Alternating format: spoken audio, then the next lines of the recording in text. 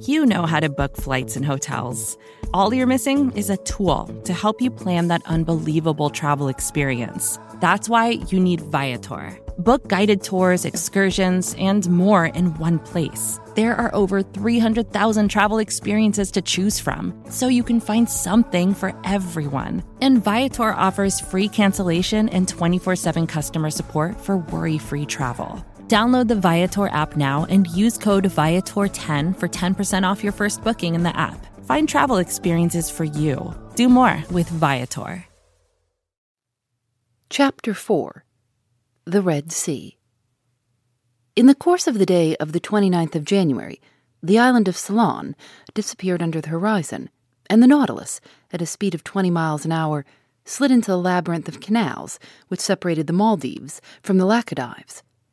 It coasted even the island of Kiltan, a land originally coralline, discovered by Vasco da Gama in 1499, and one of the 19 principal islands of the Laccadive archipelago, situated between 10 degrees and 14 degrees 30 north latitude and 69 degrees 50/72 east longitude. We had made 16,220 miles, or 7,500 French leagues, from our starting point in the Japanese seas. The next day, 30th January, when the Nautilus went to the surface of the ocean, there was no land in sight. Its course was north-northeast, in the direction of the Sea of Oman, between Arabia and the Indian Peninsula, which serves as an outlet to the Persian Gulf. It was evidently a block, without any passable egress. Where was Captain Nemo taking us to? I could not say. This, however, did not satisfy the Canadian, who that day came to me asking where we were going. "We are going where our captain's fancy takes us, Master Ned." "His fancy cannot take us far, then," said the Canadian. "The Persian Gulf has no outlet, and if we do go in, it will not be long before we are out again." "Very well, then, we will come out again, Master Land. And if, after the Persian Gulf, the Nautilus would like to visit the Red Sea, the Straits of Bab el-Mandeb are there to give us entrance." "I need not tell you, sir," said Ned Land, "that the Red Sea is as much closed as the Gulf, as the Isthmus of Suez is not yet cut, and if it was, a boat as mysterious as ours would not risk itself in a canal cut with sluices, and again, the Red Sea is not the road to take us back to Europe."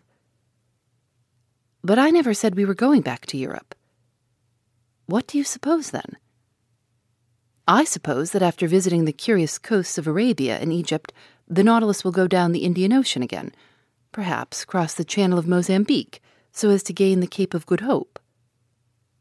"And once at the Cape of Good Hope," asked the Canadian with peculiar emphasis, "well, we shall penetrate into that Atlantic which we do not yet know. Ah, friend Ned, you are getting tired of this journey under the sea. You are surfeited with the incessantly varying spectacle of submarine wonders. For my part, I shall be sorry to see the end of a voyage which it is given to so few men to make." For 4 days, till the 3rd of February, the Nautilus scoured the Sea of Oman, at various speeds and at various depths.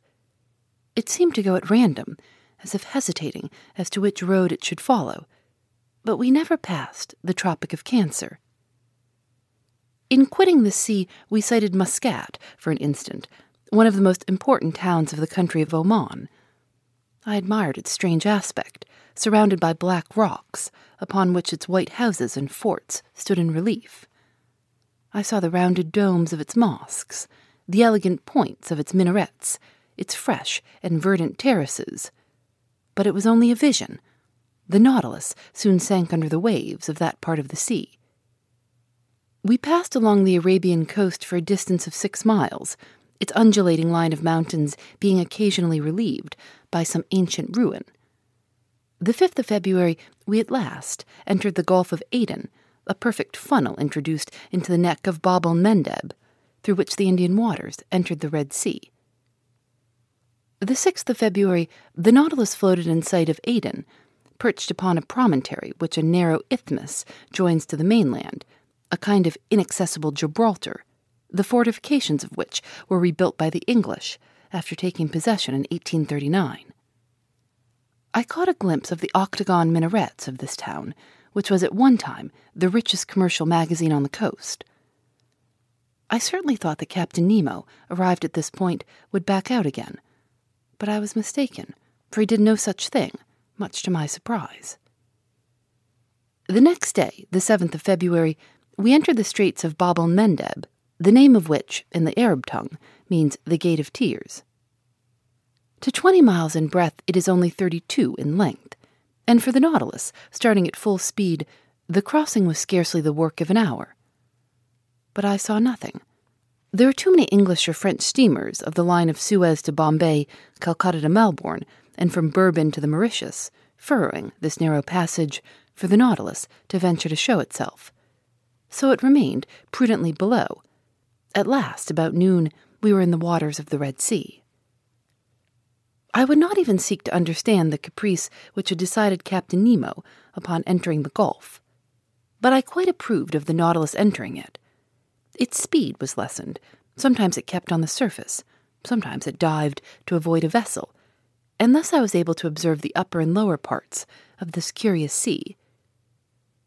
The 8th of February, from the first dawn of day, Mocha came in sight, now a ruined town, whose walls would fall at a gunshot, yet which shelters here and there some verdant date trees, once an important city, containing 6 public markets and 26 mosques, and whose walls, defended by 14 forts, formed a girdle of 2 miles in circumference. The Nautilus then approached the African shore, where the depth of the sea was greater. There, between 2 waters, clear as crystal, through the open panels we were allowed to contemplate the beautiful bushes of brilliant coral and large blocks of rock clothed with a splendid fur of green variety of sites and landscapes along these sandbanks of algae.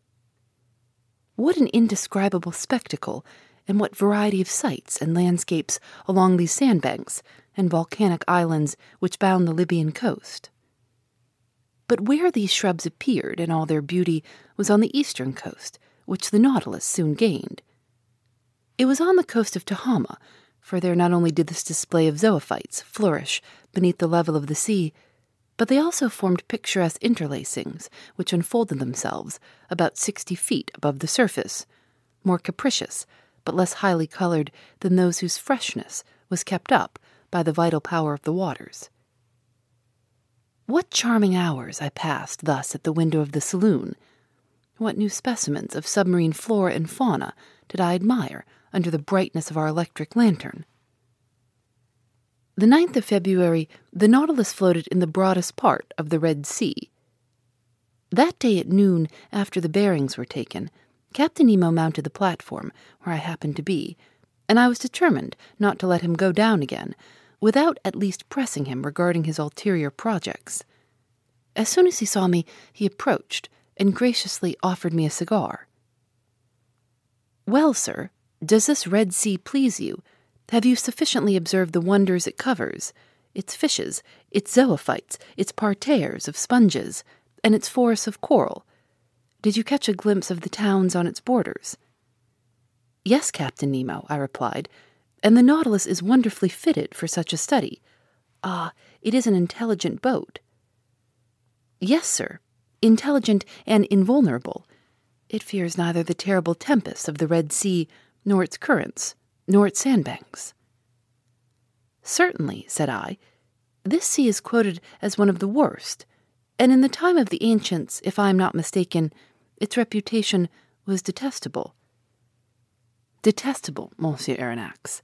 The Greek and Latin historians do not speak favorably of it, and Strabo says it's very dangerous during the winds and in the rainy season.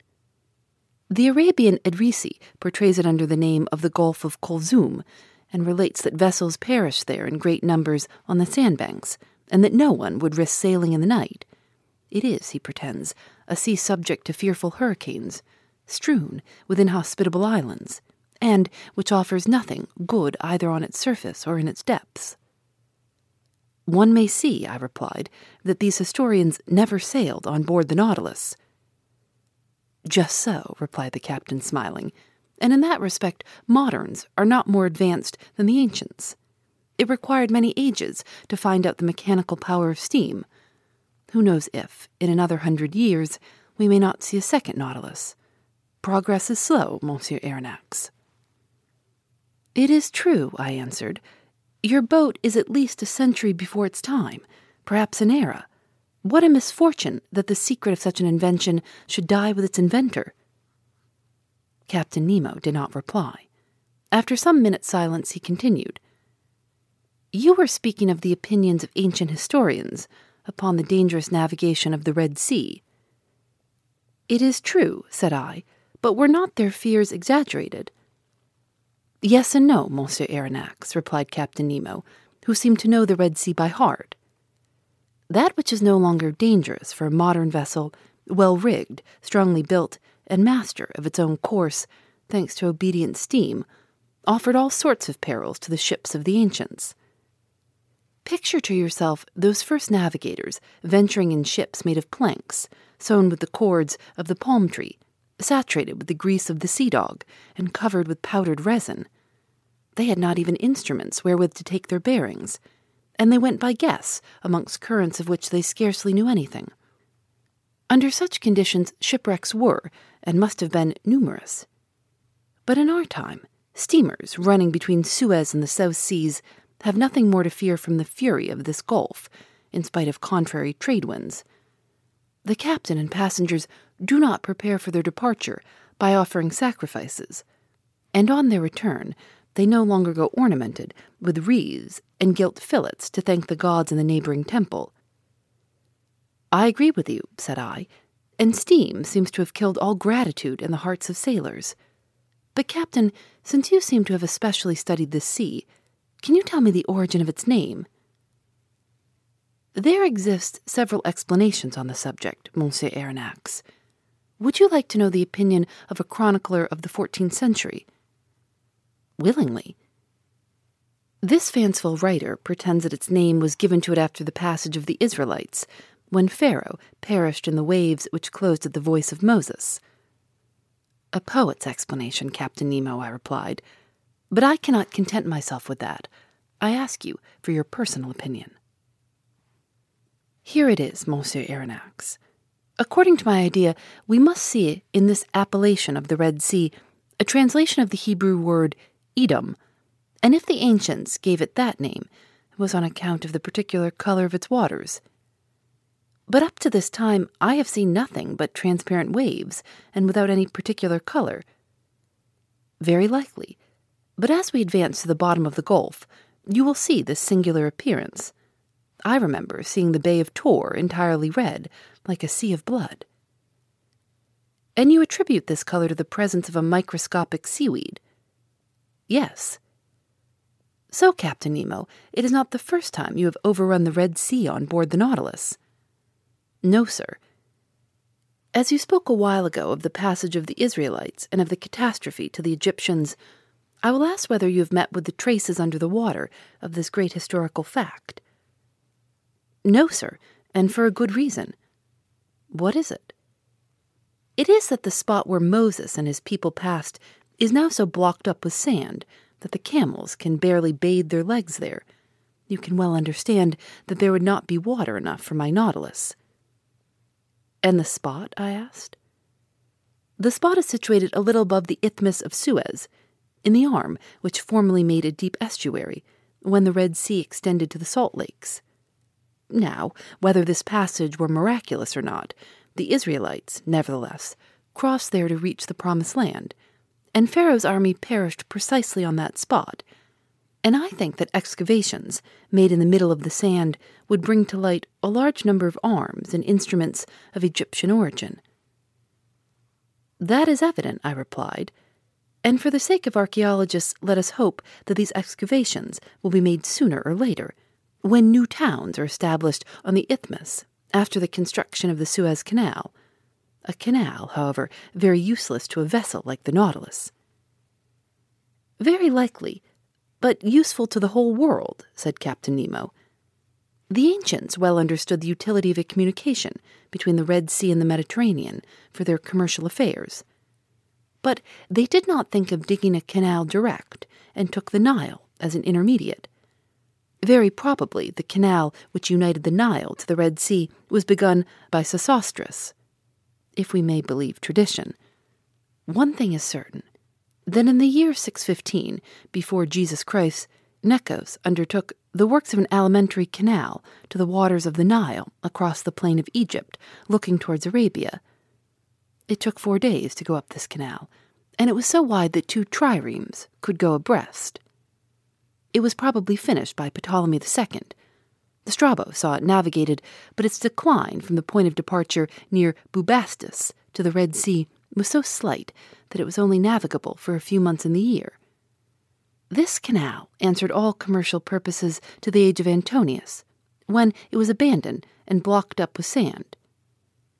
Restored by order of the Caliph Omar, it was definitely destroyed in 761 or 762 by Caliph al-Mansur, who wished to prevent the arrival of provisions to Mohammed ben Abdallah, who had revolted against him. Your General Bonaparte discovered traces of the works in the desert of Suez, and surprised by the tide, he nearly perished before regaining Hajaroth, at the very place where Moses had encamped 3,000 years before him. Well, Captain, what the ancients dared not undertake, this junction between the 2 seas, which will shorten the road from Cadiz to India, Monsieur Lesseps has succeeded in doing. Before long, he will have changed Africa into an immense island. Yes, Monsieur Aronnax, you have the right to be proud of your countrymen. Such a man brings more honor to a nation than great captains. He began, like so many others, with disgust and rebuffs. But he has triumphed, for he has the genius of will. And it is sad to think that a work like that, which ought to have been an international work, and which would have sufficed to make a reign illustrious, should have succeeded by the energy of one man. All honor to Monsieur Lesseps. Yes, honor to the great citizen, I replied, surprised by the manner in which Captain Nemo had just spoken. Unfortunately, he continued, I cannot take you through the Suez Canal, but you will be able to see the long jetty of Port Said after tomorrow, when we shall be in the Mediterranean. The Mediterranean, I exclaimed. Yes, sir. Does that astonish you? What astonishes me is to think that we shall be there the day after tomorrow. Indeed? Yes, Captain, although by this time I ought to have accustomed myself to be surprised at nothing since I have been on board your boat. But the cause of this surprise? Well, it is the fearful speed you will have to put on the Nautilus if the day after tomorrow she is to be in the Mediterranean, having made the round of Africa and doubled the Cape of Good Hope. Who told you that she would make the round of Africa and double the Cape of Good Hope, sir? Well, unless the Nautilus sails on dry land and passes above. Or beneath it, Monsieur Aronnax. Beneath it? Certainly, replied Captain Nemo quietly. A long time ago nature made under this tongue of land what man has this day made on its surface. What? Such a passage exists? Yes, a subterranean passage, which I have named the Arabian Tunnel. It takes us beneath Suez and opens into the Gulf of Pelusium. But this isthmus is composed of nothing but quicksands. To a certain depth, but at 55 yards only there is a solid layer of rock.